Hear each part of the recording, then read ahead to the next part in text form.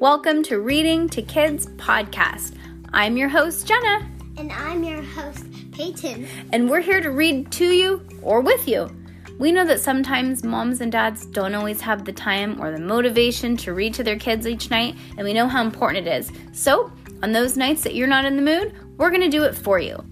Can't wait to read with you. What'd you say? I said that's really cute. That is really cute. Honestly, I'm happy that it happened again. So she could redo it? Yeah.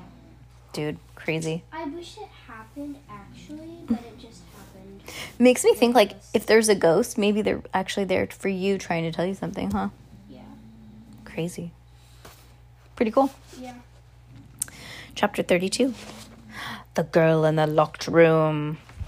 I thought that was Lily's perspective. That was. Now we're going back to Jules. Oh. Yeah. Okay.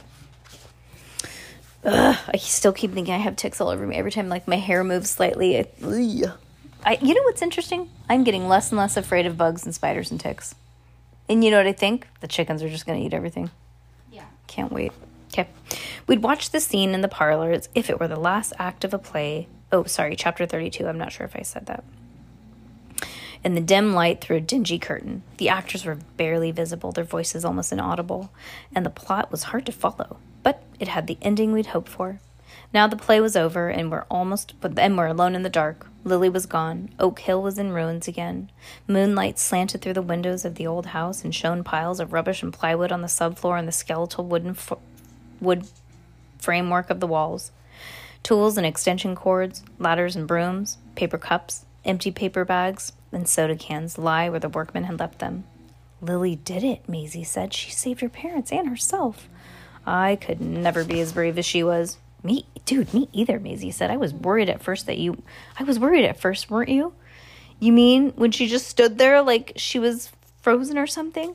And we kept shouting and she couldn't hear us. It was like we were the ghosts instead of Lily. We sat for a while and listened to the old house.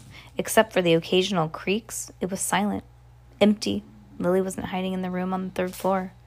I'd never glimpse at her at the window again. I'd never hear the horsemen. Their fates were settled. Maisie yawned and looked at her watch. It's after 4 a.m. Oh my gosh. We brushed the sawdust off of our pajama pants and let ourselves into the addition. The clue game lay on the table where we'd left it. Our ice cream bowls sat in the sink, rinsed but not washed. In the kitchen, the clock ticked, and the night light cast a dim glow on the stovetop. The moonlight dappled the fields behind us, and the wood lay in the darkness. They are brave. I can't even go to the bathroom at night. I know. Yeah, you can. I mean, I can, but... But you're a little nervous? Yeah. Yeah. I need to bring my phone, and Oreo. my flashlight. Now you can just... If Oreo's sleeping in your room every night, you can bring Oreo with you. Yeah. Yeah. To everyone but Maisie and me, it was an ordinary night. Aww. Just so totes adorbs. Mm-hmm. Can you hear Oreo snoring? Yes. Dang, she is out.